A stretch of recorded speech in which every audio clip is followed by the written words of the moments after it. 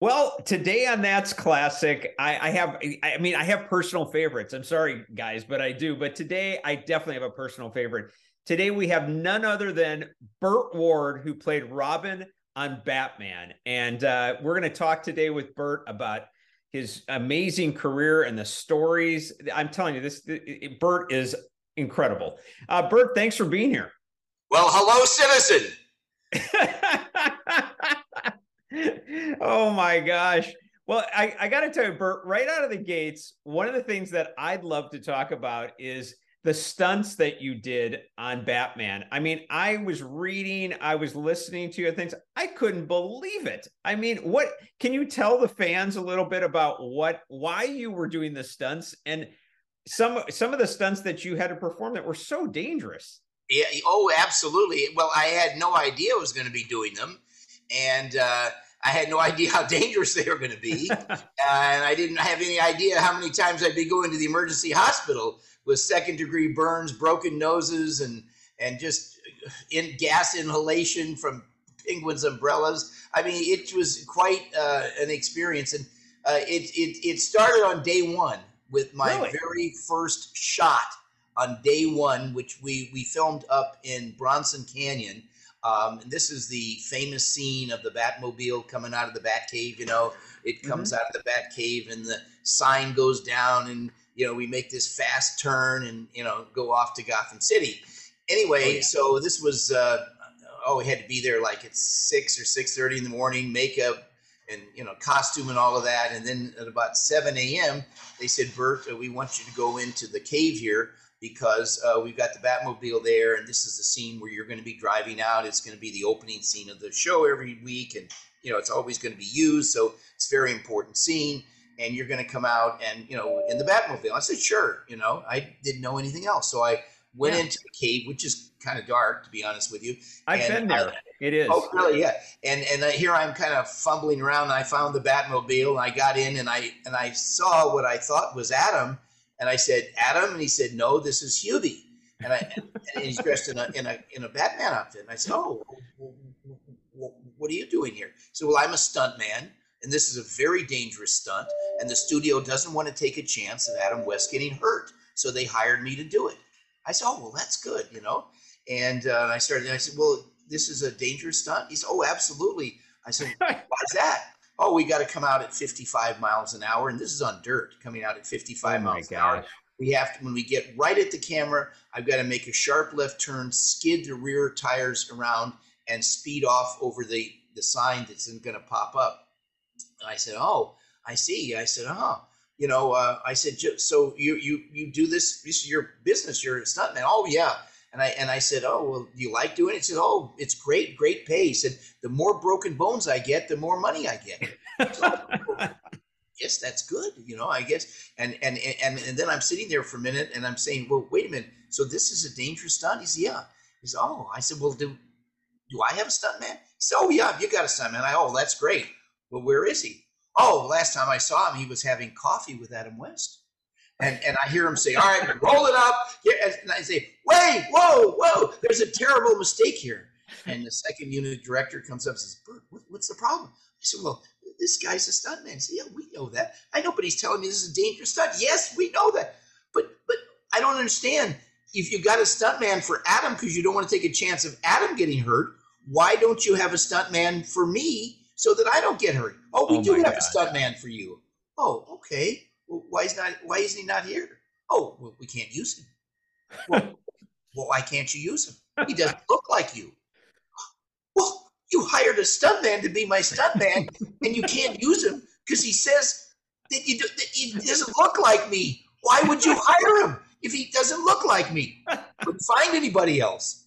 Oh, all right. And it says, plus, you're going to be in a tight close-up on your face when you come right up at the camera. So he said, you got to do it, Burt. I said, okay, all right. So I'm saying to myself, all right, let's see here now. Coming out at 55 miles an hour. Let me put my seatbelt. There's no seatbelt. Oh, come on. And then let me hold on to the hand. No door handle on the inside. Oh, geez. What am I going to hold on to? Oh, well, there is this 1/8 of an inch thick, flexible plastic windshield that's a mock-up windshield, and I'm going to hold on to this windshield coming out at 55 miles an hour and do it, skid the tires around and all that stuff. Oh my God. So I'm holding on, and the stuntman says, better hold on really tight. Oh, yeah. All right, I got it. So I'm holding on for dear life. Come out, and he did it perfectly. Everything he did was perfect, except unexpectedly my door flew open. I'm coming out at 55 miles an hour, and the centrifugal force was throwing me out the open door because it was my side that skid around. Okay, so the door flies open and knocks the cameraman off the camera truck. He's on a big 35 millimeter camera, and knocks him over and knocks the camera over. A big arc lamp. In those days, they didn't have cool lights. They had these giant arc lamps. You know, I mean, like a searchlight type thing. It's huge. Oh my God! Fell over. It could have killed somebody if it went.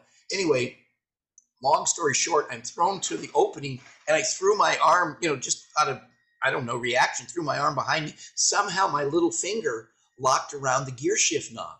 And it kept me from falling out, but it pulled my finger out of joint, which is incredibly painful if you've ever had that happen. Oh my gosh. So anyway, now there's all this dust all over the place, and the car stopped, and the engine's still rearing, and he got the engine off, and the people are rushing over. They said, Bert, are you okay? I said, yes, except my hand is killing me. And I looked down, and, you know, I'm wearing these gloves, but my finger had already swollen twice the size. It's inside the glove. It's like the leather, the glove. And they said, oh, your finger's on it. We got to get you to the hospital. I said, okay. So they helped me out of the Batmobile.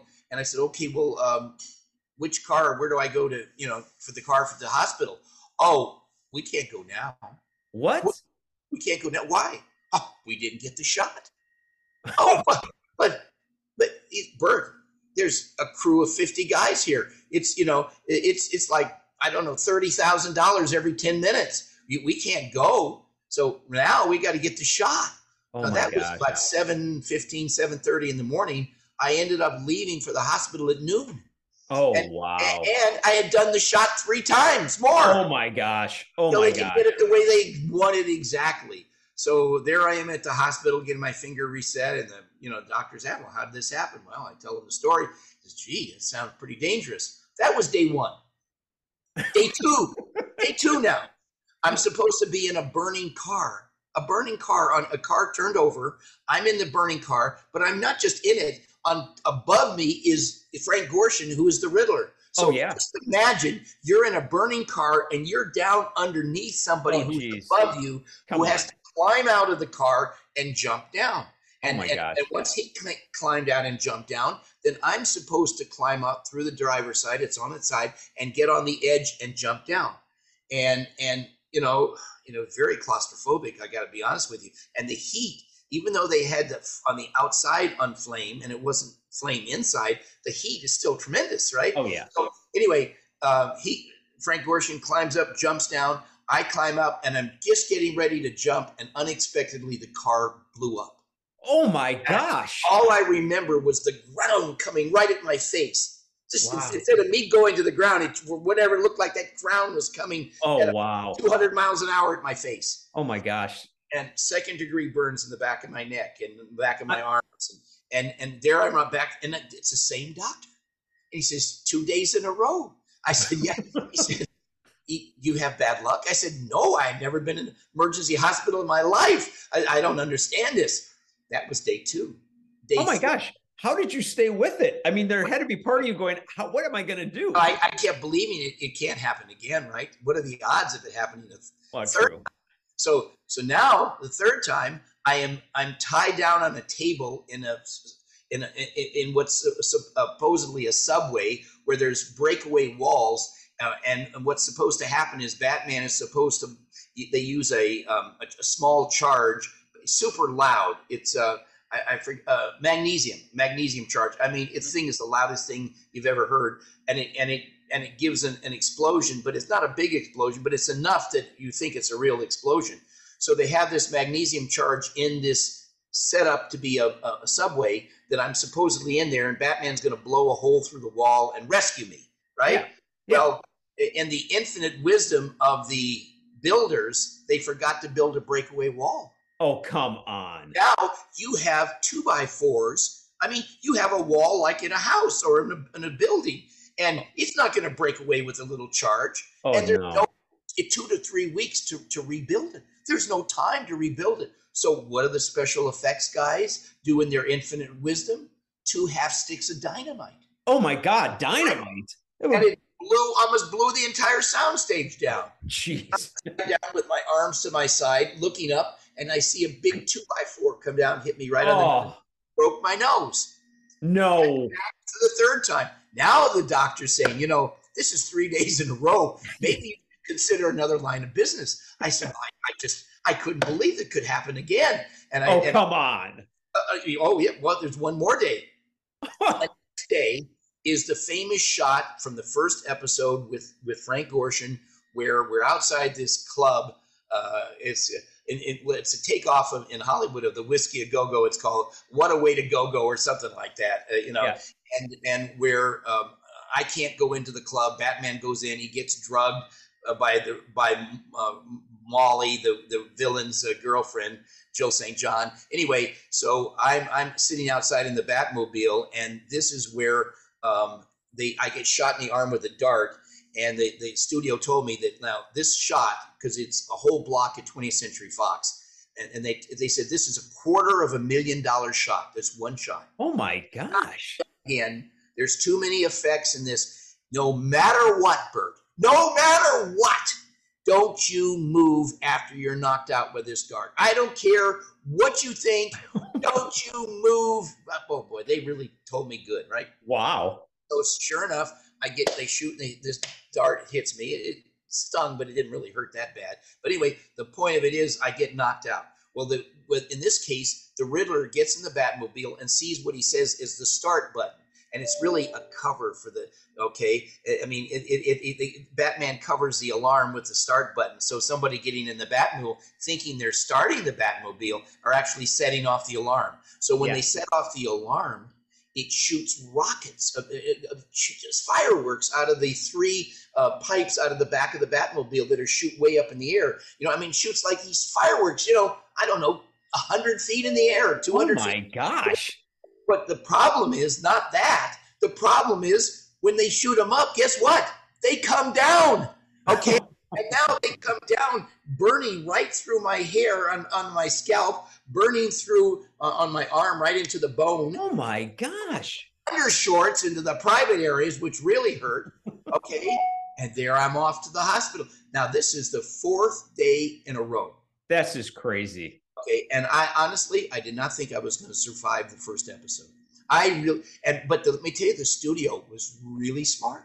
They were really smart. They took out this huge, and this is 1966, multi-million-dollar life insurance policy on me, right? Oh, geez, I can see why. And I could swear by the end of the last season, they were trying to collect on that policy. Oh my gosh. Oh my gosh. There you are. And all those episodes, there's so many things that, one other quick one. Yeah, go ahead, please. I'm on top of a soundstage. If you've ever seen, well, I'm sure you have, how big a soundstage are.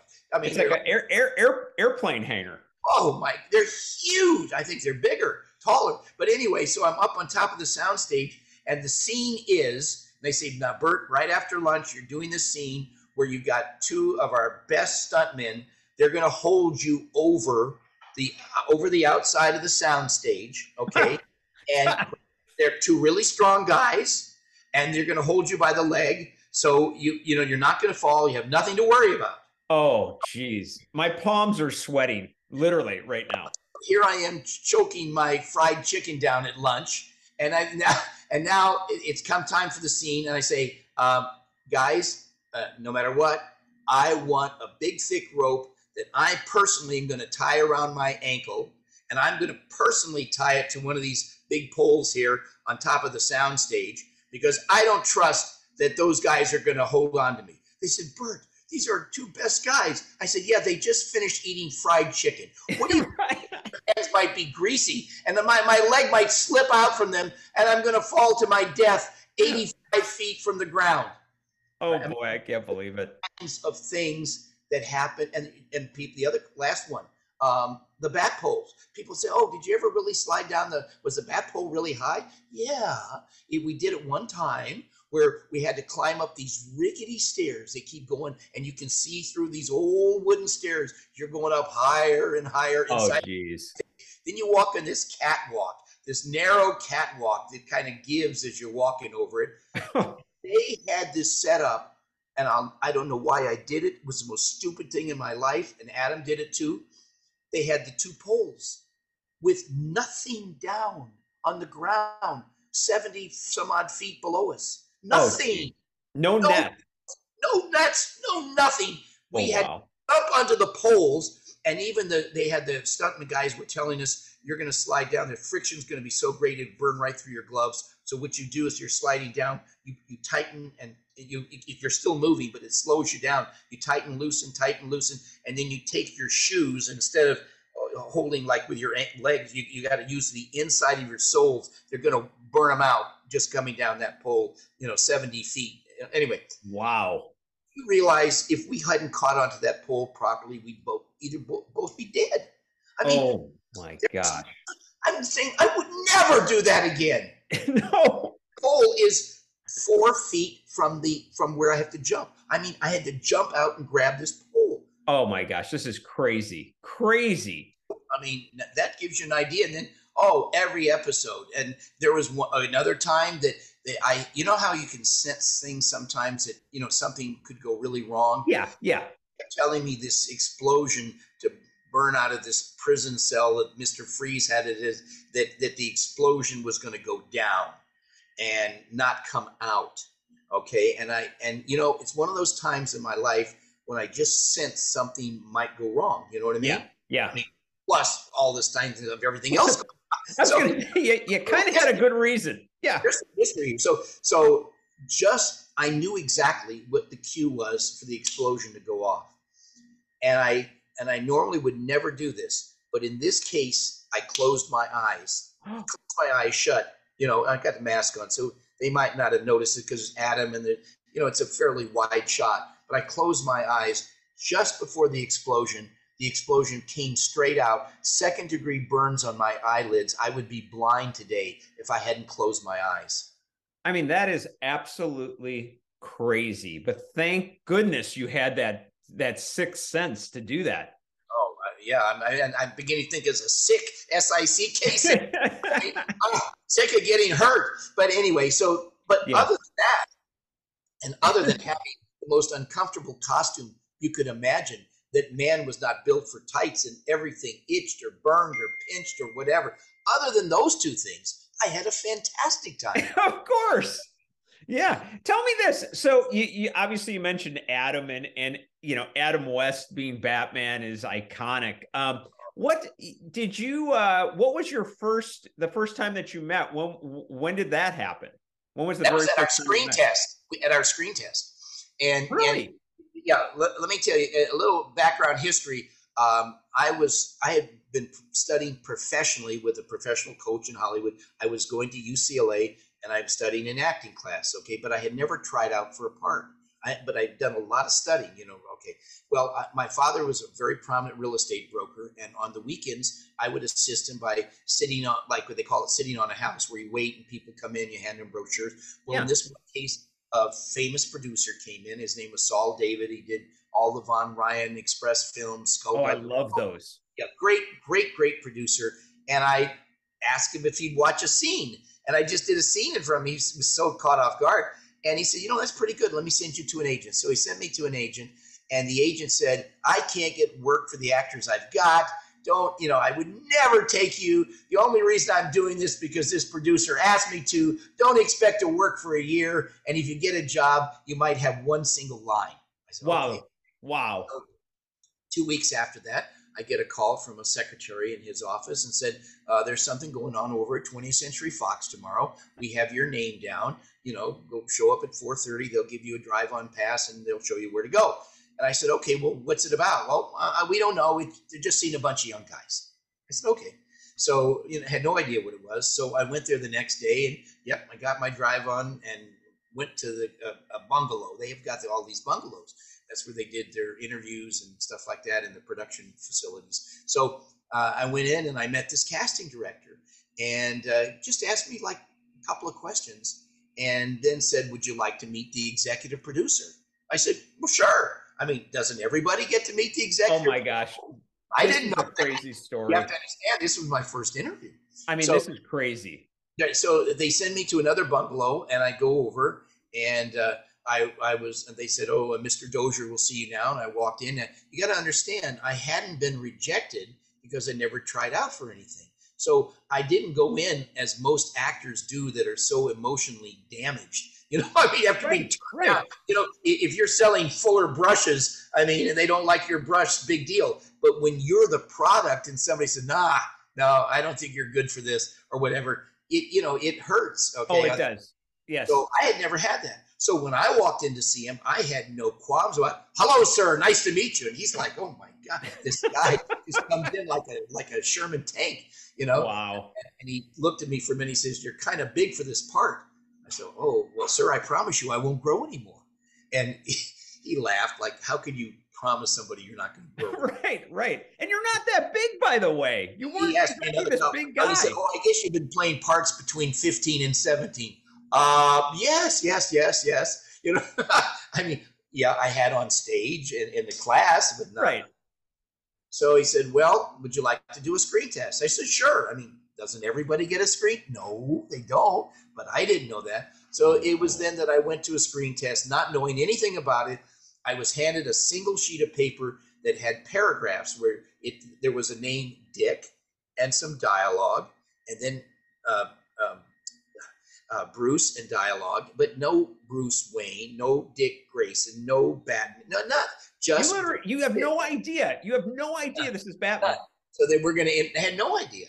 And but the other thing is, I'd never even seen a Batman comic book. Where I grew up, they only had Superman and Superboy, not Batman. So anyway, they said, "Let me introduce you to the actor you're going to read with." So they introduced me to Adam. I sat down next to him. We started to run our lines. Within 5 minutes, the two of us were laughing. We got along so great. We're like instant best friends. He has one of the most unusual senses of humor of anybody I'd ever met. One of the funniest, naturally funny people I'd ever met. And we laughed, and we never stopped laughing for over 50 years. I mean, that's how much we got along. So we really were good friends. It was, and so when we did the scene again, there was no Batman stuff. This is Bruce Wayne and Dick Grayson, and whatever we're talking about. Yeah. And then I also did some martial arts. I was a brown belt at the time. I've been studying karate, but then so after I did the martial arts stuff, and then I did this scene. I said, "Thank you very much." They said, "Wait a minute, we're not done with you yet." I said, "Oh, okay. Well, what do you want?" They said, "We want you to go over to the other side of the sound stage, and there is a trailer with 2 wardrobe men in there and some clothes that we want. They're going to help you get dressed." So, no disrespect, but I'm perfectly capable of dressing. "Oh, no. You don't understand. You just go over there. You'll understand when you get over there." So I walk and I walk and I walk. It's like 3 blocks on a city blocks to get to the other side of this huge soundstage. And I go in, and sure enough, they have this like a cushion, like a couch cushion with no back. This thing is like 8 or 9 feet long. It's huge. And there's clothes. There's all these things all over the place. And I said, "Am I going to put some of this on?" One of the guys said, "No, you're going to put all of it on." And I go, "Oh." They helped me get dressed. Most uncomfortable thing I'd ever in my entire life. John, you have no idea. When you have tights that pull the hair on your leg, you have a mask that rubs against the eyelashes, that irritates your eyelashes. You have a wool vest that the hairs of the wool are poking through your t-shirt and your chest. You have a cape that is double thick bridal satin, so it's extra smooth. And when you put it on your shoulders, the weight of that cape was at least 10 or 11 pounds. Wow. And it's pulling your neck back. Like this, you have to counteract by putting your head down to keep your head looking normal. Anyway, boots that don't fit, they're too tight. Everything, you couldn't find one thing that was good. All right, everything. Yeah. So, and plus with the mask, you can only see directly in front of you. You can't see any peripheral vision. You can't see down. I nearly broke my neck coming out, missing the step Oh my coming out of the gosh, trailer. seriously. As I was leaving, being a positive person that I am, I said to these two wardrobe guys, I said, well, the good news here is that after another 15 or 20 minutes, I'll never have to wear this costume again. Oh my gosh, how funny. Last words, right? And then I saw Adam there, and he's in this outfit. I had never seen Batman. So all I know is I thought maybe this is some Shakespearean piece or something. Why is he wearing the cape and the mask? And maybe he's what? I had no idea. So it wasn't until 5 or 6 weeks later when every week I was getting like maybe 1 or 2 calls from the studio saying, well, what's your shoe size? Oh, 7.5. What's your hat size? Well, I don't wear a hat. Well, go get your head measured. Well, where do I go to get my head measured? I mean, you understand. I'm 20 years old, you know, I'm a kid, and I don't know all these things. And anyway, so the long and short of it is, after 5 weeks, the agents call me and say, hey, you know, come on in, we're going to sign contracts. I said, wow, great. So now they're going to formally represent me instead of just saying that they would send me. Right. Yeah. So I go in to see the agents, and they put me in a little room, and I look at this, I don't know, 2-inch contract. Oh my gosh. That's pretty thick for an agency contract, I would imagine. So I looked down at it, and it says 20th Century Fox on it. I said, oh, no. And I said, I got up and I went to the door and said, excuse me, miss, I've got the wrong contracts here. I'm supposed to be signing my agency contracts. Oh, no, you got the right contracts. And I go back and I said, well, wait a minute. This is for the studio. They said, yes, you got the part. I said, I didn't know that. The studio didn't tell you? No. And then 2 days later, I was called to the studio, and I went there, and the studio people said, you know, why are you so surprised? I said, well, nobody told me. You mean your agents didn't tell you had the part? No. I mean, seriously. For the last 2 weeks of the 6 weeks I was waiting, I had the part and didn't even know it. Oh, that's just absolutely crazy. That is one of the most amazing. I mean, I've done quite a few of these. That may be the most amazing Hollywood story I have ever heard. Well, I got one tail into that. So the executive producer, William Dozier, comes out while I'm there and says, congratulations, Burt. I said, well, thank you, sir. And he said, you know, we interviewed 1,100 young actors for this role. It took about a year and a half. Wow. 1,100.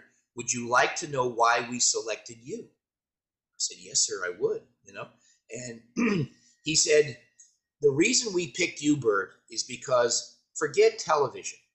What if there was a real Batman and Robin? I mean, for real. And so we think that who you are personally, Burt, is what we imagine Robin to be like. So we don't want you to try to take on any characters, anything like that. Here's exactly what we want you to do. 2 things. We want you to be yourself and be enthusiastic. Well, asking me to be enthusiastic is like asking me to drink water, right? I mean, I have no problem with that. And to be myself.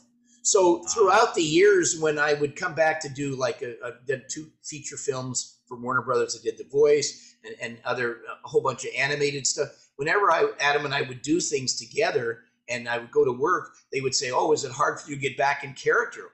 Well, no. I mean, the character was me, right? I mean, how hard is it to be yourself? So anyway, there was just kind of a thing, but you know, I was really complimented. So all of the things that you saw on the show, all of the manners, those are things that I just came up with.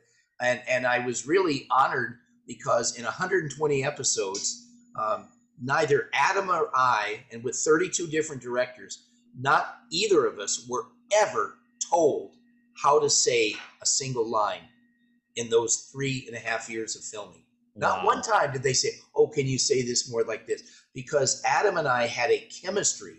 And, you know, he was, I loved Adam so much. He was so bigger than life. I mean, he thought of himself like you know, Winston Churchill. I mean, he said one time, he said, you know, Burt, there's the 3 Bs. I said, what are the 3 Bs? Bond, Beatles, and Batman. Oh, you know, and then one time he really got me.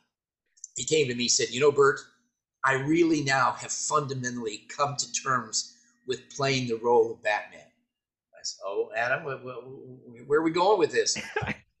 Last night I watched the Ten Commandments. You know what I mean? And I watched, you know, the Sermon on the Mount. You know what I mean? with you know, coming down with the Word of God. You know Charlton what I mean? Heston. Yeah. Right. And when Charlton Heston said those lines, I fully understood what it was like to be Batman. I said, oh my God, Ed. Oh, wow. Don't say that to anybody. Please don't say that to you know, but it was so as grand and big as he saw himself, and talked very slow, you know. I mean, well, Robin. Now, He let me tell did. you, Why he was did not that? have a speech impediment. He had no problems, but he understood something that I didn't really think about at the time. He realized that this was a 30-minute show, of which 8 minutes were commercial and 22 minutes. And the slower he talked, the more on-screen time he had. So he would have these paragraphs that he would go on and on, and I'm like, oh, like this. And I'd have one quick line like, you're right, Batman. You know what he would do? He was so playful.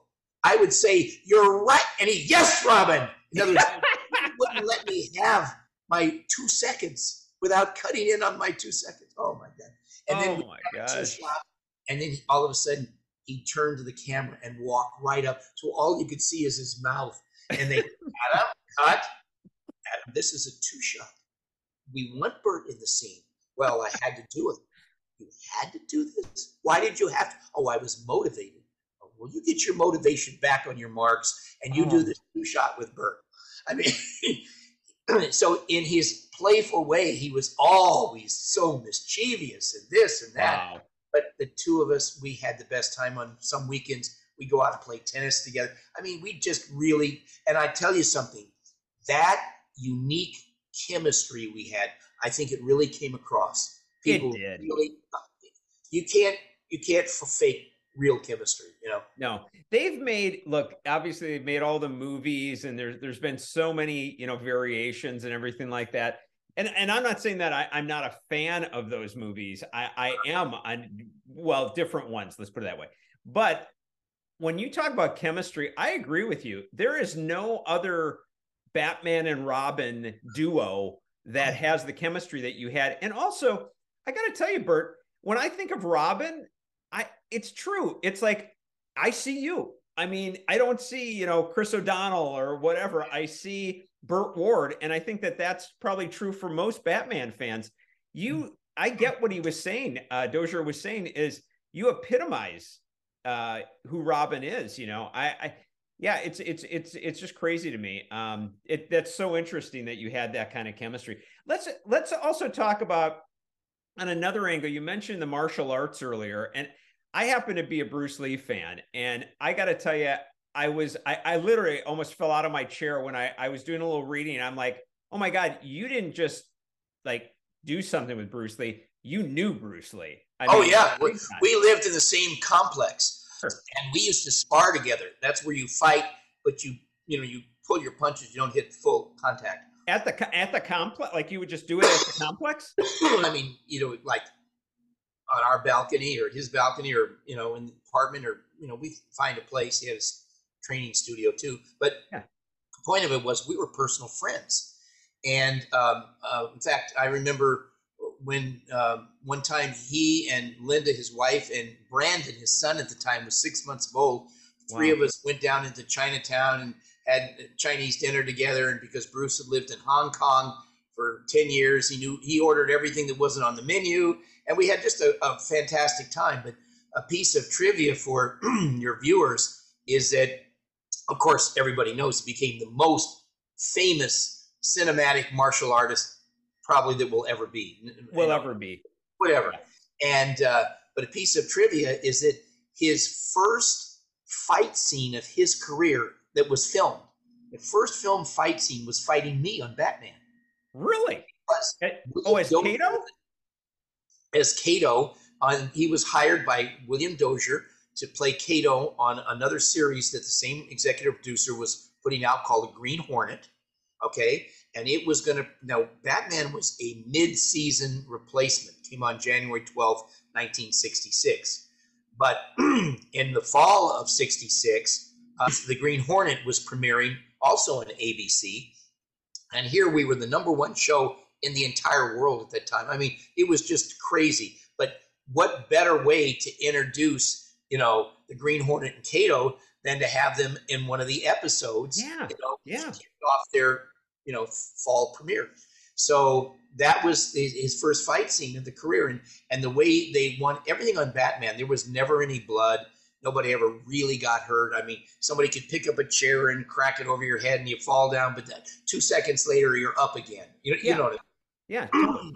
And so because both of us were good guys, I mean, both Batman and Robin being good guys and the Green Hornet and Kato being good guys, but supposedly neither of us knew that the other ones were good guys. So we were assumed that they were bad guys. They thought that Batman and Robin were bad guys, and we thought Kato and the Green Hornet. So they wanted everything to be even. You don't want to have it uneven. So, they made it so it was very even, and it wasn't real, but it was, it was really, real martial arts and stuff in that scene. And it was fun.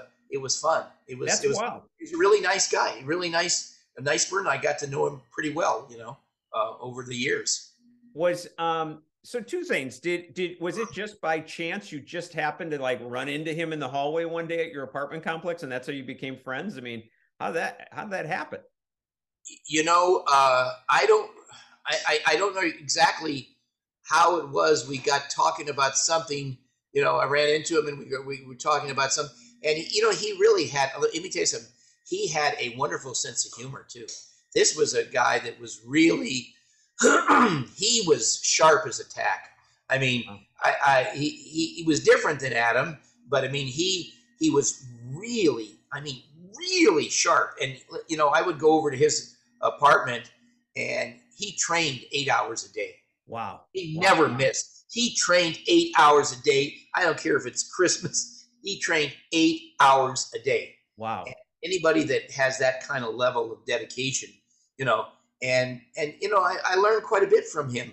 One of the things that he was very much on is refinement. You see these people with all these big moves and stuff, and he kept saying, when you do something, you keep refining it so that you get the greatest amount of results with the least amount of effort. Wow. And, everything was refining. And it was, and we were friendly. And then I would see him at some of these tournaments. Either he would give a demonstration or he'd be there, So it was, and then, of course, it was an incredible tragedy that, he died. Of course. And, incredible tragedy Adam died. I mean, it's just, gosh, so terribly unfortunate people that you care about, but it was an amazing time. And this was before all his movies came out. This is definitely. He was still an amazing martial artist. Absolutely amazing. But at the level he is, and even sparring, it's not like it becomes like one little mistake you make and the other one hits you. You know what I mean? In other words, there's like zero room for mistakes. That kind of thing. Anyway, that was a great experience. That's an amazing experience. At that time, by the way, I know that he had Kung Fu, the actual show that David Carradine started. I understand that he was, that was his idea. That was what he wanted to do. And then when they cast David, it really was devastating. I don't know anything about that, but I do know that, he was, and he had his own style. He had taken what he had learned, as a student, and modified it, and he incorporated.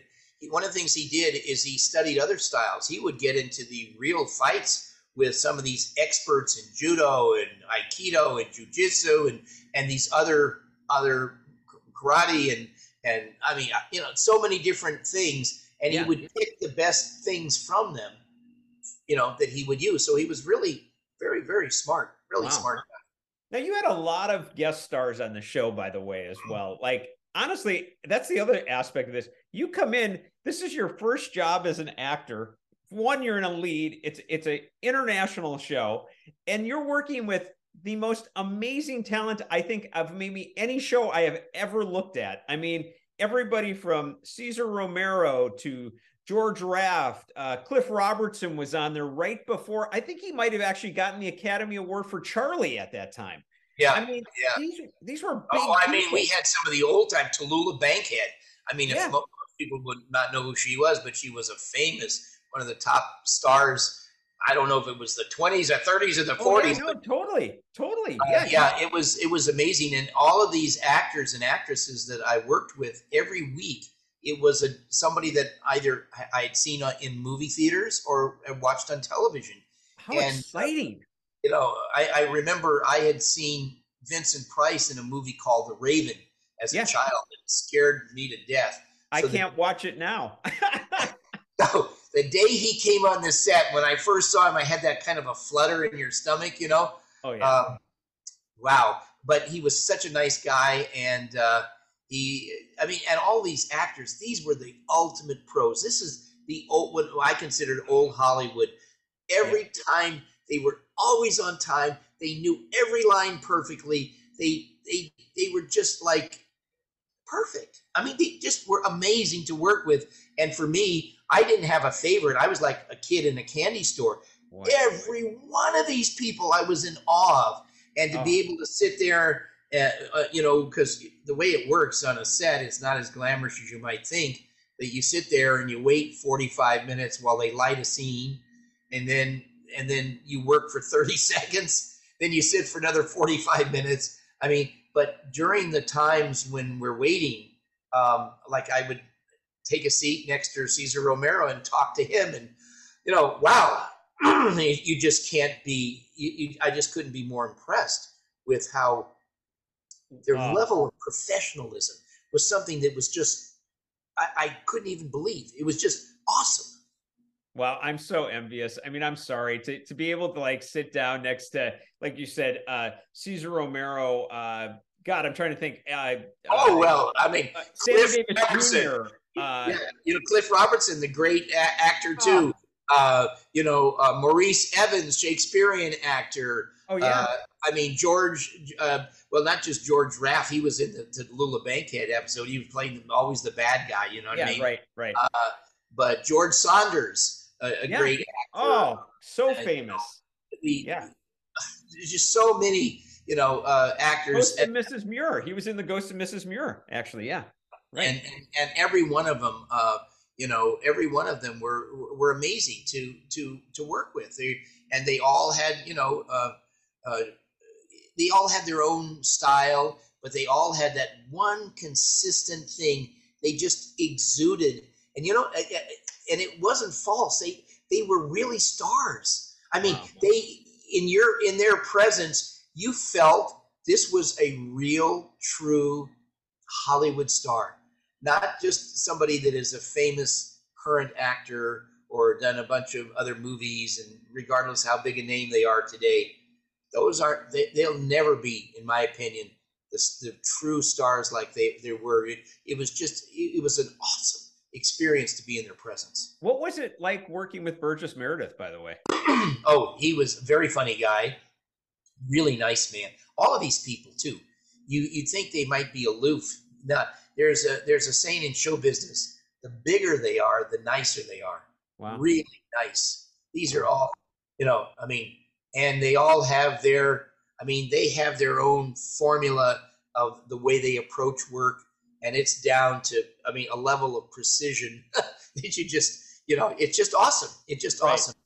And yet you can, I mean, Frank Gorshin and I got to be very good friends. He played the Riddler. After the show, he came out to my house, and of course he was scared of dogs. I don't know if your viewers know that. He was and we have some of the biggest dogs in the world at our house because we operate the world's largest giant breed dog rescue. Did he come out when you had the big dogs? Oh yeah, I have a picture of him. Was sitting there between two of the giants. One of them stood on his hind legs, 7 feet 5 inches tall. Oh my gosh! An idea how big that dog was. When that dog stood on his hind legs, he was 4 inches taller than Shaquille O'Neal, and that 305 pounds. Okay, it is an avalanche. And Wait, he he's had, on Frank's shoulders? oh, he looked down. Yeah, yeah. Well, just to give you an idea, on four legs, really, you're something your viewers can really appreciate. Give you an idea how big. It's like the size of a small horse. This dog was so big that when he was just on his all fours, he would come over to our kitchen sink and lean down to drink out of the faucet. Oh my gosh. And Oh my gosh. his back, the level of his back, now on four legs. Now I'm not talking on his hind leg. I'm talking on four legs on the ground. Oh my like gosh. you and I got down on the ground, we'd only be about 1.5 feet or 2 feet off the ground. Wow. But his back was 45.5 inches from the ground, meaning, so that your viewers can and understand, his back was 5.5 inches higher than their kitchen counter. Oh Kitchen counter gosh. is 40 inches, and he's God. his back, the lowest part of his back was above the kitchen counter. I mean, that is unbelievable. Hey, I would have been nervous myself. Come on. I'm not the biggest guy in the world. Listen, you're not nervous around them, and I'll tell you why. Because the little dogs, the ones you have to be more careful of, because they look up at a human being as being so much bigger, and they're intimidated by him, in some cases frightened by him. But a dog the size of, and then I had another Great Dane, he's like 7 feet tall, and you know, he weighed 285 pounds. But the point of it is, they're so big, they're not intimidated by you because they're bigger than you are. Oh, right, you know? right. They're just confident. And yeah. The giant breeds, what makes them amazing is, you take a working breed like a shepherd, they'll come over and play, but then they want to run off and play. The giant breeds, they think they're human. They come over and they just stay with you. They don't run off. Just staying here. How come he's not running and playing? And if you throw a ball with a Great Dane, he'll turn around and look at you and say, "Hey, you go chase it." I mean, they don't think they're dogs. They think they're human. Oh, that's really funny. Really funny. So going back to Batman for a sec. You have your like catchphrases or whatever as Robin. Right. Were any of those improvised, or was that all from the script? Yeah, well, no, the idea was that you try to follow the script, but in some cases with a whole bunch of writers that we had, because, you know, it takes a while to write each episode, 120 episodes. That's a lot of writers. Not all of them had what I would call the Batman style. They weren't perfectly, you know, aligned. I mean, I thought all did a great job, but some of them had more of what our style was. So they would allow me, you know, if I said, well, that just doesn't make any sense, you know, to change, especially those holy this or holy that line, because that always had to have some connection with something that, you know, we were doing. Like we were in a spaghetti factory and had a line, "Holy ravioli, Batman." Right. I love that, by the way. So it had to have something to do with what we were doing. And by the way, something for your viewers, Adam and I did something on Batman that in every major movie today, this particular style is used. And it originated with Adam and I doing this. And let me tell you what it is. That right in the most critical scene or action, whatever, the greatest danger, whatever, there will be dialogue between the two stars that is humorous. You know what I mean? Some quick breakaway, like, you know, in Bad Boys, one of them could say, "Well, if we ever get out of this alive, I'm not coming over to your house again." I mean, it's a kind of a throwaway laugh thing. Yeah, totally. Yeah, we created that, by the way. This was never done before. We created, and one of the scenes that typifies this, when I was in a warehouse with Batman and Robin in a warehouse, and we're looking for the Joker, and all of a sudden these, you know, 8 guys, big, huge guys, drop down, and, you know, they're obviously ready for a fight, and you know, we're caught by surprise. But I have a line where I turned to Batman. I said, "Gosh, Batman, there's 8 of them against the 2 of us. Odds in our favor." You know, because there's only 8, right? Right. You know, and it was that kind of satirical humor that is in. You look at every show made by Marvel. You look at every. Oh, totally. And you know, who is to say that they ever would have made any of these superhero movies if it hadn't been for the success of Batman? That's actually really true. You're right about that. Now, what about, I mean, on a whole nother level on the set, one of the things that really kind of, it surprised me a little bit is how you and Adam, apparently it was like there were women all over the place. Like you guys were like rock stars. Was that true? Yeah, it was. Well, there was, it was, I don't know if there's some fantasy about superheroes, but yeah, because every villain, had a beautiful accomplice or whatever. Oh, totally. And then the personal appearances. We would, Adam and I hold arena records at some of the biggest rock arenas, like for example, Cobo Hall in Detroit or McCullough Place in Chicago. We actually hold the bigger than a rock group. We I think Cobo Hall in Detroit, we had 188,000 paid to see Adam and I over a weekend. 188,000. What? Yeah, it was huge. It was just, it was just gigantic. And so everything was Batman. We came on and we were the number one and number two, because we were on twice a week, show in the entire world.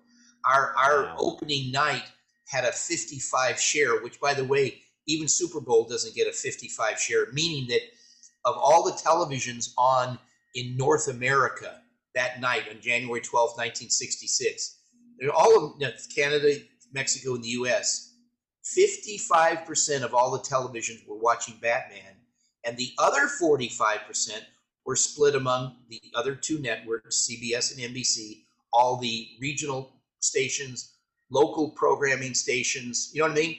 And we had 55% of the United States, literally, with television sets. And 55% of North America watching in the opening.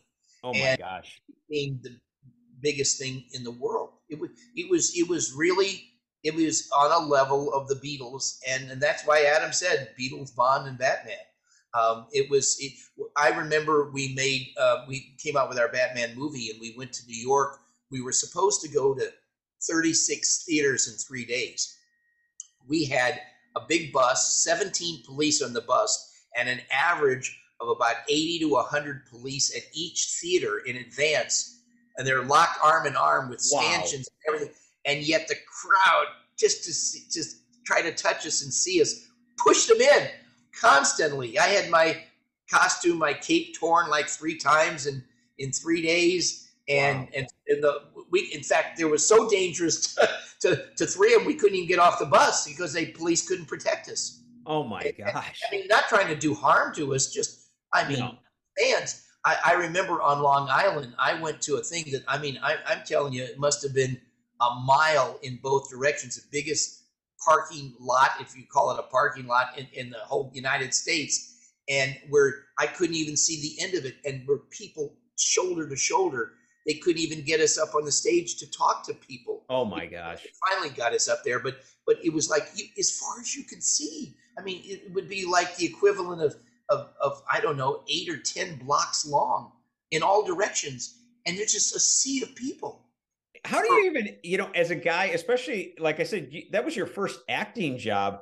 How do you even take that in mentally? Like, it must have been weird to actually go on the road the first time and experience that. It was, but the interesting thing is I wore a costume, and what was so unbelievable on Batman, and I would constantly, say something about it. I said, wait a minute, here's Commissioner Gordon's office. We're in there as Bruce Wayne and Dick Grayson, and we leave, rush out, and 5 minutes later we come in as Batman and Robin. You're going to tell me that Commissioner Gordon can't figure out that that's the same people? And can I tell you something? I learned a lesson, because when Adam and I would make appearances, you could have people that would stand in line for 5.5 to 6 hours holding their children. By the time they got up there to get the signature, the kids were already asleep, and we felt horrible. You couldn't go any faster to sign these autographs. And we could be there with people just going nuts, fighting over your paper cup or something, and yet go in and get changed and come out amongst the same people, and they wouldn't even know it was us, as long as we weren't next to each other. If we were next to each other, they would. But I could walk out, nobody knew it was me. Nobody, absolutely. So we had kind of a luxury of not being recognized, Yeah, Although that if is. somebody said, well, oh, Adam West or Burt Ward are here, in this area, well, then they'll look around. Yeah. But people are so involved with their kids, they're getting food, going to the bathroom, just with their own lives. People are so involved that they don't really notice things around them. God, that's crazy. That's crazy. So on a whole nother level, and I do want to talk about Gentle Giants, and believe me, I'm going to give you a wide open forum in that because the viewers will love to hear about your passion for that. But I'm curious on a couple other things. I saw that you were involved with pro wrestling, and I was like, where's the tie in there? I mean, it sounded like multiple times. Well, actually, it was just one event that I was, I made a personal appearance at a wrestling thing. Yeah. And what happened is there was a guy that was, and one of the reasons why is that one of the wrestlers had a thing where he was called like something Batman, I mean, he was like a wrestling Batman. Or whatever. Oh, okay. I get it. What happened is that they wanted me to come out onto the wrestling thing. And when they took a break in the wrestling to, knight this guy as the wrestling Batman or something. Oh, I guess. Whatever it was. It was a promo thing. Well, I don't know how it happened, but the guy started wrestling in front of me. The other guy came over and attacked the guy. And you hear about wrestling being fake and stuff like that, but it didn't seem too terribly fake to me. Right, I know what you mean. It's not supposed to happen while I'm doing this thing. And these guys knocked this guy, and he turns to me, and he grabs to me. Now, I'm a black belt in karate, so I just swept his arm and boom, hit him right, and he's like this, you know what I mean? And, my God. Now the crowd really wants me to fight the guy, right? Of course. Right. So then he came at me again. I flipped him over on his back. And then by that time the other Batman came in, like double team, and then I let him go. But I don't know why he did this. I mean, and what I did, I hit him. It wasn't like any fake thing. You know what I mean? Right, exactly. When he went on his back, he went on his back. Yeah. Oh yeah. Well, when he came at me, and I just, I did a thing where I threw him a shoulder flip, and he landed really hard on his back, and there's no cushions on that. I mean, that's not something people think, oh, they have probably full of cushions. No, right. That's hard. That's a regular, whatever. Oh, yeah, no, you hear it as it hits too. The other thing, I'm some of my viewers may know, some of them might not, but you also, after Batman, you appeared in like 40 films. I mean, pretty prolific. Yeah, I did a lot of TV, these small TV films that they were a lot of fun to do. I mean, I played characters from being a head of a demon satanic group to playing the Pope in another movie. So wow. I mean, it was and I had a lot of fun of doing it, and people say, well, I mean, is it hard on you? Were you upset that your major role was on Batman? I said, no. Think of it this way: if your cup is full, it could be full from a bunch of different films that you did, or from one major thing and a bunch of smaller ones. It's still full. And that's the way I've looked at it. And, I mean, I've had ups and downs too when I was doing Batman. Oh, I'll tell you something. I had a kind of a little bit of a letdown where I was doing, and at 20th Century Fox, a young producer named Larry Turman, this is right after the first season, when I was on hiatus. Yeah. In fact, before the hiatus started, he came to me and said, I'm doing a really tiny little film here at Fox. Okay, this is not a big film. It's a tiny film, a really low budget, but I'd love for you to play the lead role. And I said, oh, wow, I'd love to do that. Yeah. And Fox, because it wasn't another studio, Fox didn't complain about it. They thought, well, let them do it. But who complained about it was ABC Network. And ABC Network, you have to understand, when Batman came out, there really were only two broadcast networks, NBC and CBS. ABC was a syndicated network. It wasn't national. Really? I didn't know that. And what Batman and Bewitched did for ABC is made them the third broadcast network. Wow. So when they heard that I was going to do this small film, they got real upset about it. Said, we don't want to dilute anything that Burt Ward does. You can't let him do it. You know what I mean? And they really came down on Fox, and Fox said, well, you know, I mean, that's the network. I don't want to lose the show. You're so you kidding. can't do it. So I was, you know, a little bit dejected. You might have heard of the movie. It was called The Graduate. It came out with Dustin Hoffman when they couldn't get hired Dustin Hoffman. And that's the movie that, and for years, every 4 or 5 years, I would see Larry Terman maybe out at some restaurant or something. He'd say, Burt, I always wanted you for that part. I said, oh, don't rub it in, Larry. Please don't rub it in. I couldn't do it. I wanted to.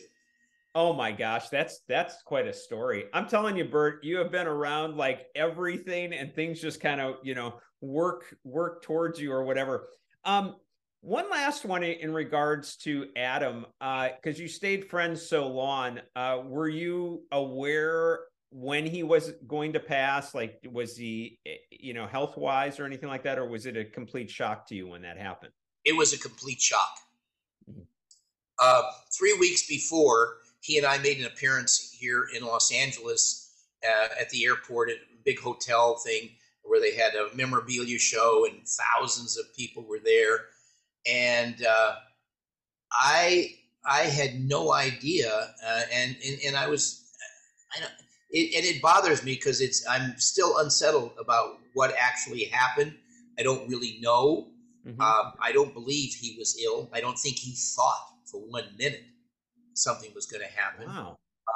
What I had heard was, the only thing I heard later on was that in flying to these appearances, he was having a little hard time catching his breath, and he went in up in Salt Lake City in that area where he lived to a local hospital. And they said, well, you know, they got better equipment, go to UCLA. And I didn't even know he came to UCLA. And I understood that he they said that he had a little bit of leukemia, but not life-threatening. Really? And they said it could be managed, and that, you know, he could certainly continue living a normal life with medication. You know what I mean? Gosh. Nothing life-threatening. But Adam had always told me that he never wanted to live to a point where he became crippled in any way. Yeah. You see what I mean? He never saw it. He was such an active skier and stuff like that. And I don't think he died of an illness. I don't know exactly if he chose to, but I know one thing. If I had known that he was in the hospital or where it was, believe me, I would have gotten in touch with him. And if it was something to do with whatever, I would have talked him out of it. Oh, wow. That's something else. But I don't know. And I only heard after it happened. And it just like floored me because we really had love for each other. I mean, I had the greatest respect.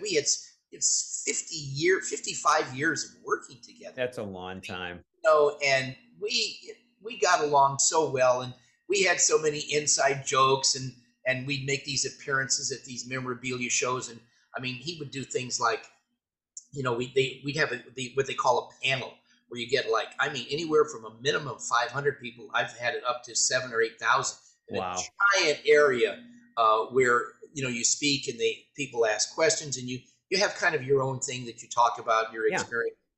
And I would usually be introduced first. I'd come out and say hello to people, and they'd clap and everything. And then I'd introduce Adam. And Adam, we never discussed ahead of time what we would say about each other or to each other. That it would be truly unpredictable. And we teased each other unmercifully. Gosh. Sweetest of ways, because I love the man, okay? Sweetest of ways. But I remember he would come out, and he's such a naturally funny guy. He would come out to the front of the stage. He says, and they'd be cheering, oh, you know. And he said, ladies and gentlemen, I'm just going to stand here for a few moments and let you admire my incredible physical development. People are laughing and laughing. See, would you? And he was 88 at the time, and I mean at that particular time. And he said, would you like to know how I keep in such great condition?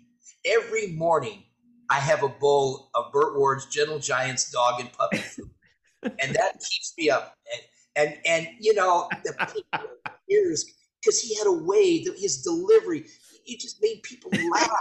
Made me laugh. We just loved each other, and people could tell because there would be times where we asked questions and I would answer in a way that the audience knew. They didn't know what I really meant by it, but they knew that Adam knew that I was, jabbing him in the friendliest way about something maybe that was embarrassing that had happened to him. I mean, we played all these practical jokes on each other. I mean, I gave him a 50th birthday party when he was like 40, at a hotel where we made appearance, and I had him make a 50th birthday cake. And I knew that Adam liked to drink, not excessively, but he liked to drink. Yeah. And so I knew that when we come in on a Friday night to make these appearances Saturday and Sunday, that he wouldn't want to sleep in Saturday morning before the appearance. So I made a big deal at this hotel. I got all of the bus boys and the waiters and the room cleaners to be at his room at 7 a.m. on a Saturday morning. And they said, no, I'm sure Mr. West wants to sleep. Oh, no, he gets up very early. And if you don't get there to sing happy birthday and bring him a birthday cake, you're going to miss out on his birthday. He's going to be terribly disappointed. So I got all these people. As I understand, it was over 100, because this is a really big hotel. Over 100 people were at his door at 7 a.m. And it was about 7:20, 7:30 maybe. He called me, Burt, what have you done to me? What, Adam? What? He said, 7 o'clock in the morning, somebody knocking at the door, and this big German lady with a guttural English is saying that she has to come in and wish me happy birthday. They wouldn't leave me alone. I finally got up. He says, I opened the door. I think my breath knocked the first 5 or 6 over. And they came into my room and made me listen to happy birthday. And I looked down and it says 50 birthday. I'm 40 years old. Why would you give me a 50th birthday? It was that kind of stuff. You know what I mean? I mean, he would do things like, I'd come back and we were going to make an appearance. He had my boots that I had where I was going to get dressed. He put them in the freezer. Oh my God. Talk about getting cold feet. I put itching powder in his tights, and you should see him like this. I mean, we loved each other, but we played practical jokes. We had a great time. Oh my God. Oh, Burt, you're killing me. You are killing me. Okay. So I do this with every one of my guests. I like to leave it as like an open forum about what they are involved in, what they are passionate about. And for you, I don't think I'm overstepping bounds here to say Gentle Giants is a big part of your life. Can you tell them, the fans, about it and all of that? Well, 28 years ago, my wife and I moved to this wonderful, it's like a little Western town halfway between Los Angeles and Palm Springs. And we had a 3-year-old daughter, and we decided to get her a dog. And I had always liked Great Danes, and my wife had always liked Irish Wolfhounds. So in the process for looking for a giant breed dog for our daughter to grow up with, because, kids like dogs to grow up with. Yeah. I found out that the Great Danes in Southern California, when people couldn't give them, they would go to a shelter and they'd be put to death. They were all being put to death. Nobody was adopting them because in animal shelters, it's a lot of barking. The dogs are frightened and stuff. And you see a big Great Dane in a cage that's barking. And who's going to want to take that dog out, right? Oh, how sad. And then if you're not adopted in 4 or 5 days, they're put to sleep. I mean, anyway, we found out about this and we said, wait a minute, this is a terrible injustice. And what it was the person because there's rescues for every breed of dog. Oh, but certainly. For Southern California at the time, there was one lady that was like the Southern California rescuer for Great Danes, and she herself had passed away. So all these dogs are being put to death. And it was in August of 1994, we'd moved here May of 94, that I said to my wife, Tracy, I said, we can't let these big, beautiful, gentle dogs die. How about we just take them right now? Whatever we hear about them, let's just take them. In a couple of weeks, I'm sure we'll find somebody to take over this rescue. You know what I mean? Oh, that takes guts. Well, it's been 28 years. Nobody has taken over the rescue, and I'm waiting for somebody to come rescue me. So by the end of the first month, I had 102 full-size Great Danes, giant dogs, in my house. Oh, Because come they're house on. dogs. Come on. Absolutely. And wait a minute. And 100? 102 and 62 puppies under 7 weeks of age.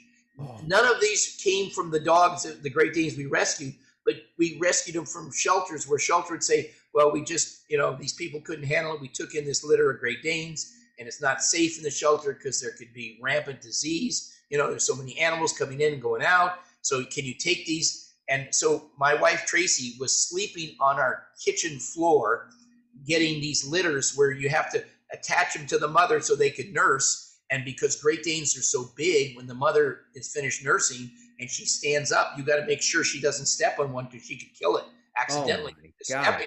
So she's like, oh my gosh. And then she put the mother out to be able to go to the bathroom and eat. And we would incubate in a warm area the puppies and bring the next litter in. That's and crazy. By the time she got finished with 7 litters, it was time to start the first litter again. Wow. Because they had to nurse all day long. And she went on for 2 months like this. And she literally had her pillow sleeping on the kitchen floor with a blanket where the puppies and the mothers. Oh my gosh. Oh my. Yes. Well, she was wiped out. She was really wiped out from that. But we started saving these dogs. One of the things we found out is that these giant dogs traditionally have very short lifespans. I mean, you've heard of English Mastiffs and Irish Wolfhounds. Yeah. Their traditional lifespan is only 6 to 8 years. Oh my gosh, that's very short for a dog. 7 to 9 years. Yeah. Right? And the giant breeds, rarely does you ever have one that lives more than 9 years. And you're talking about that. I mean, there must be. Well, I mean, there's 35 breeds of Mastiffs. There's all these breeds, and they live such short lifetimes. And what we did is we would adopt them so that we could, take more in. I mean, and we learned the whole thing. What does it take? And we found out that first we're giving them away, and we found out the first vet bill they had. People don't appreciate things if you give them for free. If the first vet bill, they'd come back and say, "Here's the dog back." Wow. Well, why is that? Oh, well, I got a $50 vet bill. We gave you the dog. These dogs are worth thousands of dollars. We gave it to you for free, thinking you'd take care of it. Oh, I don't want to be bothered with a vet. Oh my gosh. So, and all of a sudden, so we're going to be a lot more careful. And so we charged several $100s, which is nothing compared to the thousands that they really sell for if you go to buy. But in any event, we rescued these dogs. We found homes for them. But the ones we didn't rescue, if we lost one, it would devastate Tracy. I mean, we literally sobbed and cried. Oh God. So, oh God. We vowed, it didn't take very long. I said, we vowed that if there was a way to help these dogs live longer, that we would try to find a way to do that. And we first came up with a feeding and care program. We feed and care for dogs differently than other people do. And it's a very traditional thing. People, you feed the dog twice a day, once in the morning, once at night, and all of this stuff. No, we have a completely different way of feeding and caring for dogs that adds a minimum of 3 to 5 years to their life. 3 to 5? 3 to 5 years, just by the way you feed them and care for them. That's number one. Then, and so we got our Great Danes that were living only 7 to 9 years, actually up to 12 years of age. And, which is at the time was like considered amazing. That is amazing. I can consider that now. That's still amazing. Well, but now, then we decided, what else could we do to help these? Because you have to understand, the bigger they are, the more gentle they are, because they're not intimidated by a human being, because they're bigger than a human being. That's wild. So that's why they call them gentle giants. And these are house dogs. Most people say, you mean you keep that dog in your house? Yeah.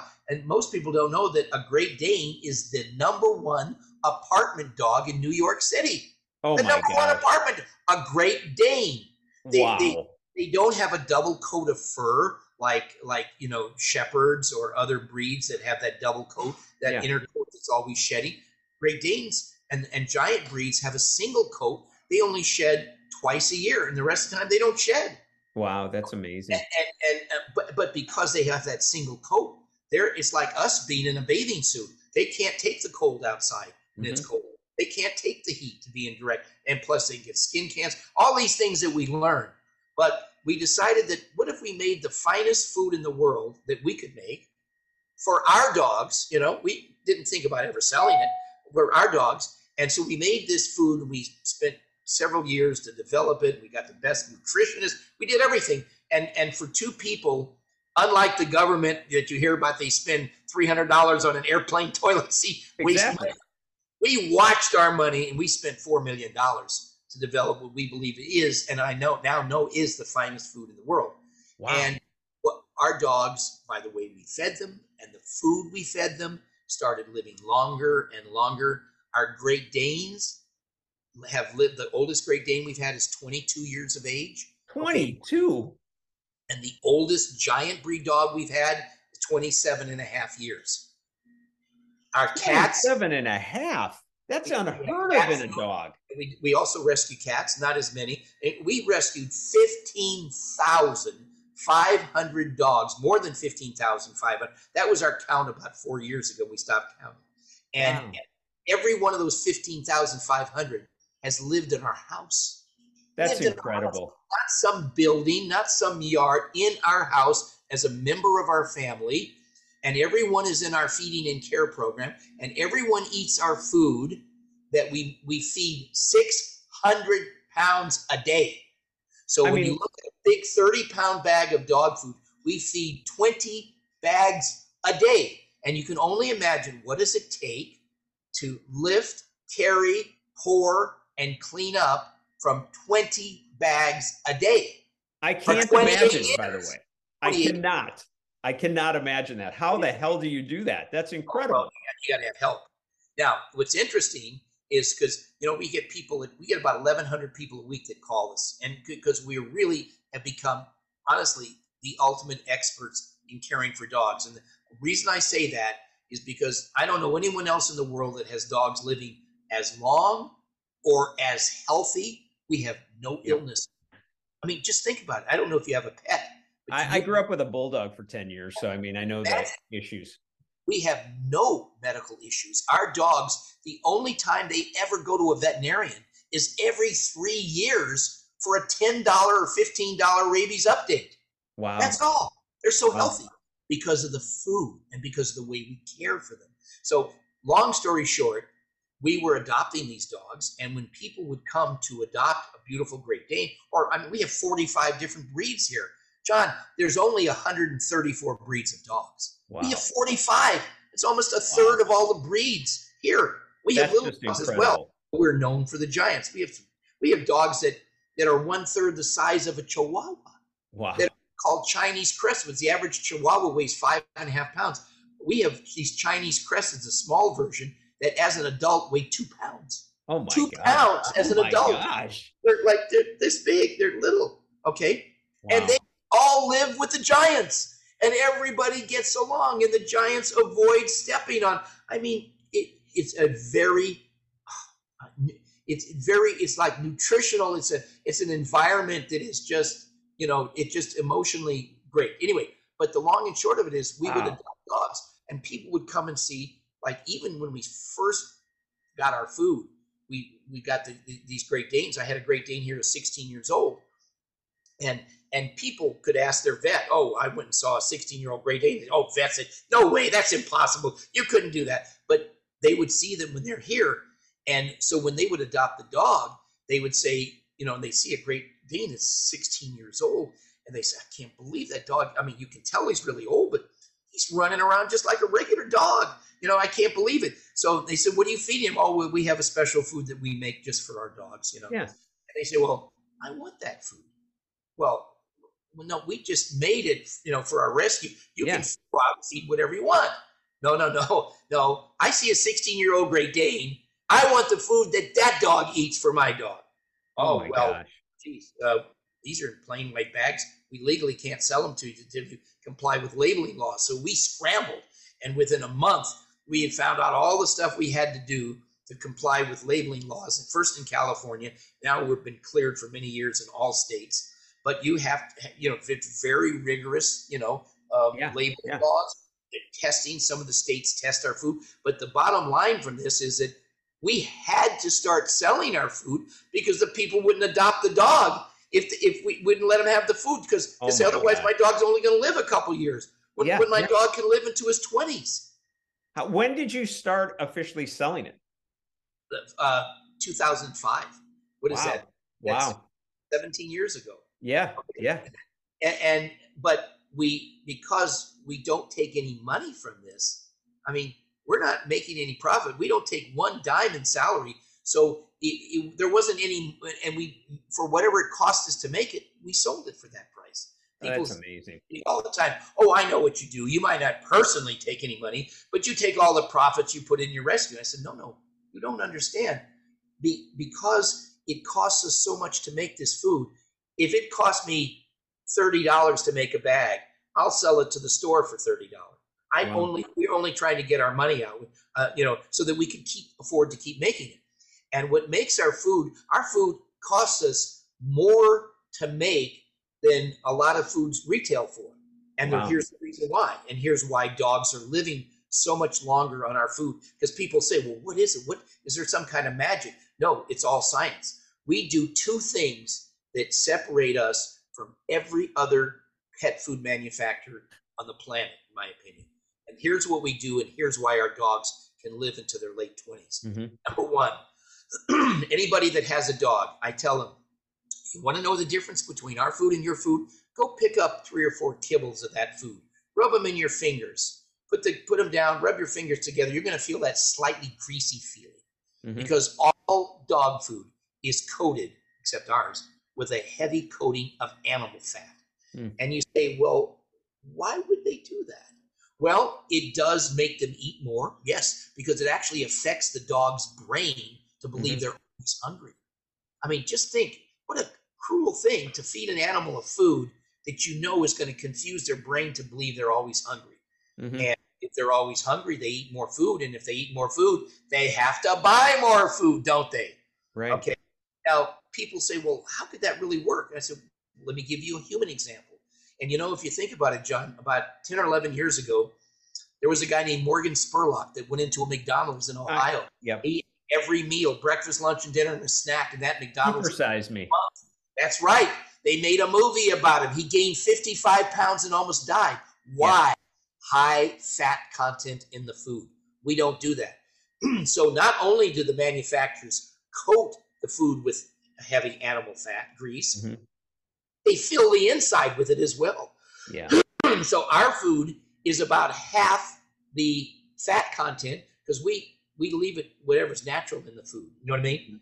We're not adding fat to try to sell more dog food. So the average dog food has anywhere from 12 to 22% crude fat. That's what they make you put on the bag because it's saturated fats, not the bad fats, whereas ours is 9%. So, and think of it this way. People say, well, still, how can that affect a dog's life so much? And I'll say, well, think of it this way. Would you ever take a can of bacon grease and pour it down your garbage disposal? Oh, of course not. Well, why wouldn't you do that? Oh, well, clog it up. And absolutely, not only would it clog it up, but if you left it overnight, you'd find that animal fat coagulates, not like evaporate like water, but coagulates. And when it hardens, it's like cement. Oh, yeah. Okay, so if you did this, you'd be calling a plumber the next day to replace your garbage disposal and perhaps dig out the pipes in your sink.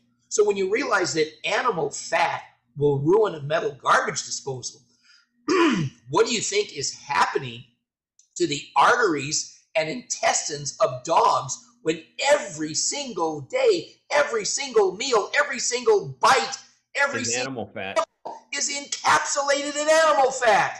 Yeah. Oh, geez, I didn't realize that, Burt. Well, why do you think our dogs are living so long? It's not that we've discovered the fountain of youth. We haven't. Believe me, if I had discovered it, I'd be drinking from it. Sure. We're not prematurely killing animals. They can live so much longer if you don't clog their arteries and you don't clog their intestines. That's number one.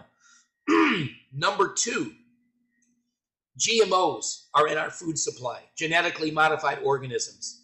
A farmer goes to grow a plant like rice, and he's growing the plant, and pests will attack the plant.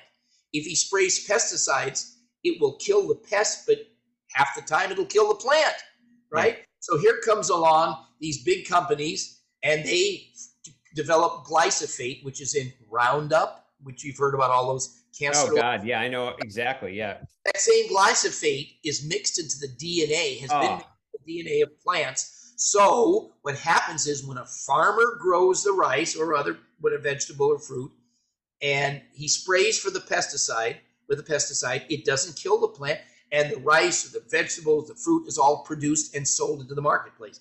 But that vegetable or fruit has absorbed that, poisonous. yeah, that's gross. And that pesticide is now consumed by an animal that has a much more frail immune system than a human being. And yet you hear about human beings coming down with cancer if they've been too close to a field where they used this, Roundup and stuff like that. Right. I mean, billions of dollars are set aside in judgments because of human beings. Well, think about an animal who's not near as developed as a human being. It's wiping them out. In fact, on our website, I invite your visitors to go to gentlegiantsdogfood.com and gentlegiantscatfood.com as well. And there's a section, we have a menu at the top of every page. One of the sections is non-GMO ingredients. If they go to that section, they will see an 8-minute video. That's all I want them to watch, 8 minutes. We did not make it. We got it from a research site that all they do is research for humans and animals, what the effects of GMOs are. That's all they do.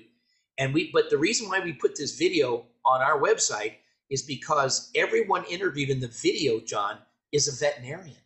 Oh, wow. Here's what almost every single vet says the same thing, which is 10, 15, 20 years ago, they would see one patient, dog or cat, a month that had cancer. Now, today, every single day, one out of every 2 patients they see has cancer. Oh, is that scary? It is over 50% of the population of dogs in the U.S. has cancer. Oh, my God. 50%. And it's getting worse. And we attributed that to the GMOs in the food supply. Well, if you want to keep dogs living longer, you better not give them cancer, right? So in the U.S., here's the challenge. 98% of our food supply is genetically modified. Only 2% is non-GMO. We spent a year and a half to find non-GMO suppliers that could certify in writing that they are non-GMO, no pesticide ever been on that, okay? And all of our pet food, both dog food and cat food, is 100% non-GMO. Wow. So when you say, how can a dog live to 27 and a half years? And by the way, when she died in her sleep. She just went to sleep. And, if that's the way you're going to go, that's got to probably be one of the best you can do. Yeah. Illness or some injury. But just to give you an idea, the television show Inside Edition came out to our house when our dog Tara was 25 years old. They spent the whole day videotaping her. We have all the medical records for all our dogs because we're a rescue. We have to have all those records. So we obviously can prove it. But they filmed her at 25, jumping up and down, wrestling with her best friend, where they jump up and play with each other and wrestle with each other. At 25, she lived to 27 and a half. And she's a giant breed. People say, you mean that must have been a little tiny? Oh, no. This is a giant breed dog that normally only lives 7 to 9 years. She lived 4 times, quadruple her normal lifespan. I mean, that's crazy. That's crazy. It is. But here's what we have consistently. Consistently, we have almost every breed of dog we have here. I think maybe everyone we have currently has already doubled their lifespan. Everyone. That says a lot. Not 4 times, not 3 times, but double. So we have English Mastiffs here.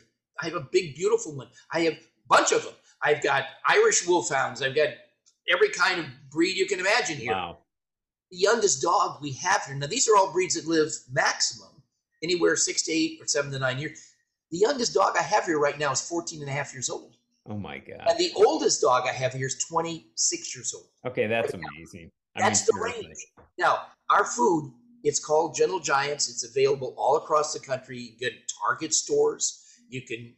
We just started in Texas in HEB, one of the big Texas chain HEB stores. now have Gentle Giant's dog food and cat food. Southern California, Stater Brothers, Ralph's, Gelson's. I mean, we're all across the country, in stores, Food City back east in Virginia, Tennessee, Alabama, and Georgia. But the point of it is we now have it available, and it's available online, and we take nothing from it. And our dog food currently actually retails for half of what the really expensive dog foods are. Wow. Okay, we're about the same price as the cheap ones, but we're like night and day. There's no comparison. And I couldn't imagine anybody that loves their dog would not want to feed a food that can give your dogs double or triple or maybe more their lifespan. Same with I would have to agree with you on that. Yeah, if I still have my dog, believe me, I'd be feeding him Gentle Giants. Yeah. And the other thing with our cats, how we started making cat food. Now, 15,500 dogs rescued, 28 years, but somewhere between, can't get the count exactly, somewhere between 300 to 400 cats in those 28 years. Okay. Still a lot of cats, right? It's still a lot. Yeah. It's still a lot of cats. Okay, but not like our dog rescue. We lost 2 cats 2 years ago. One was 31 years old and the other was 32 years old. Oh my gosh. You know what they were eating? They were eating our dog food. Wow. And now we had regular cat food there, but they were eating our dog. They didn't want the cat food. They wanted our dog food, including both the dry and the wet. But here's what's interesting. What we did is we went back to the same nutritionist and said, this is unbelievable. These cats are doing so well. But we know cats need a little extra nutrition, a little maybe this, that. Take our dog food, basic as it is, redesign it to maximize it for cats, which we've now done. And we have testimonials. We have one vet that operated on his cat 8 times, had to operate on it for various things, and has access to every prescription food. He only feeds Gentle Giants. Wow. And people say, well, what about working dogs? The dogs that are really, the police dogs or, there, in my opinion, there's no harder working dog than a breed that pulls a sled in 100 below zero across Alaska. Yeah, I agree. You find one that works harder. I agree. We have one of our customers has, his sled dogs.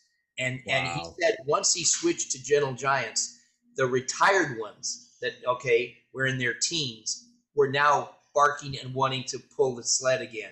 And oh he my pull God. the sled that they had retired him, but now they wanted back in because there's a camaraderie among the. Wow. Wow. So anyway, that's it's become our charity, and I understand. And it's something we don't take any money from, and we end up, to be honest with you, when 1,100 people a week are contacting us, John, through Facebook messages, emails, phone calls, and they call for everything. Well, what do I do about this, or how do I feed my dog, or how do I do that?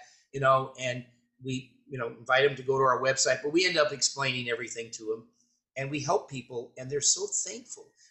On Facebook, you could spend at least 2 months going down these letters from people, thousands of them, where their dogs' lives were changed. Wow. And most people say that after a month on our food, fully on our food, when they've gotten off with all the fat gone, once they're about 5 or 6 weeks on our food, that they almost don't recognize their dog. And here's the reason why. That grease that accumulates in dogs, and these are what our expert vets tell us, it's an amazing how an animal's body actually will reject that fat from their system. Okay, but it takes about a month to come out. Now, the difference between our food and all the other pet foods, they're putting the fat right back in, so the dog really never sees any benefit.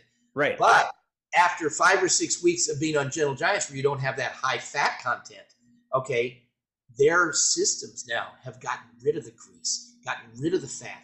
And dogs that, I had people, one lady said, my dog hasn't jumped up on my bed, my little dog, in 3 years. And now after 5 weeks, she's jumping up on my bed again. Thank you for giving me my puppy back. That's what we call. Thank you for giving. And dogs that didn't want to play are playing again because their arteries are opened up. Their intestines, the nutrients can flow and nourish their body properly. Wow. Just exceptional, Burt. Really, it's very it's just very moving and it's just very inspirational. And that's just great. I love the honesty and the truthfulness and just the sincerity that you have, you and your wife. I mean, obviously there's nothing without your wife here as well. Oh, let me tell you something. You know what she's doing 15 to 18 hours a day? She's taking care of 50 dogs. Oh, now, let me tell you, by herself. By herself. Okay? So yeah. I have people say to me, oh, I'm so worn out. I've got these 3 dogs and they're just wearing me. Really? Well, if it makes you feel any better, my wife takes care of 50 by herself every day. Yeah. 16 to 18 hours a day, 7 days a week for 28 years, John. Oh my God, that's insane. I mean, really, that's great. But I love the passion. I mean, that's a love. That is a love. That's great. It is. It is. Well, and so in addition to doing our dogs, we now, because my whole life was in the film business as a performer, my wife and I have a wonderful opportunity. We are going to be in film production. We're actually taking Gentle Giants. We have a character named Gentle, a giant Great Dane, and Giant, which is a little Chihuahua named Giant with their fighting outfits. And we're going to do some TV programming, families, kind of like Batman style, but state of the art 3D animation. We have our 5-acre estate with our own animation recording studio here. It's about 2,000 square feet. And we're building our own sound stage right now. We'll be able to do state-of-the-art digital programming, virtual reality, things like that.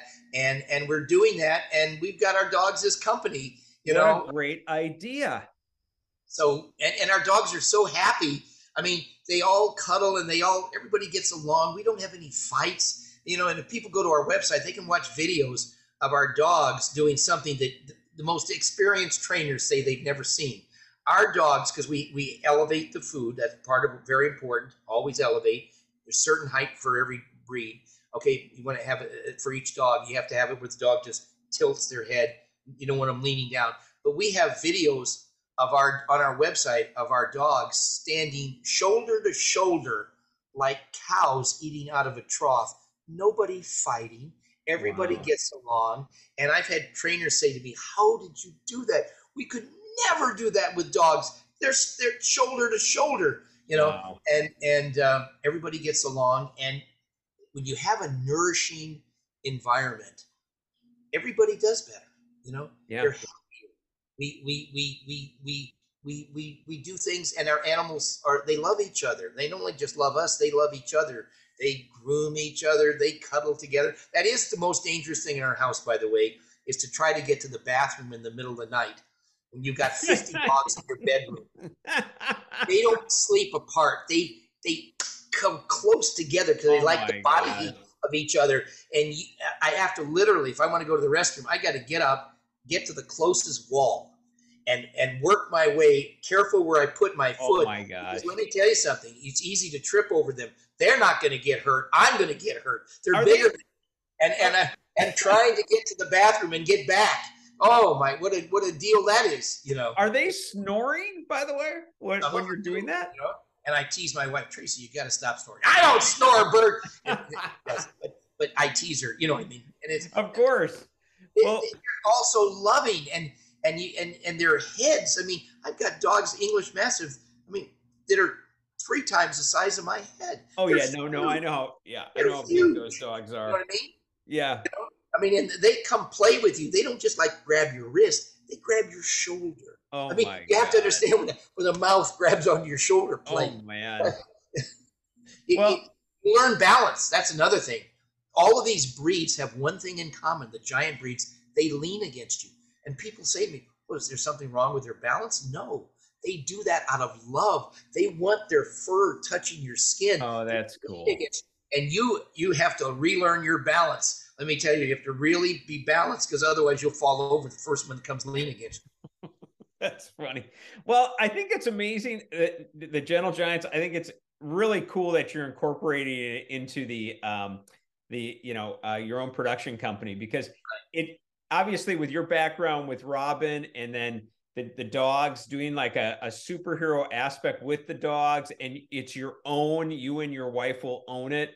I love it. Well, just that's it's for just smart. charity. We're not going to take any money from that either. This is all about wanting to leave this planet better off than we found it, and Wow. to try to just make a better world for all of us. That's all we want to do. And we stay away. We have nothing to do with politics. Yep. It no matter. You could have the Hatfields and the McCoys, and everybody mad at each other. But Right. guess what? They all love their pets. Exactly. We love animals. You know what I mean? And in fact, there's a saying that a dog is man's best friend because he wags his tail instead of his tongue.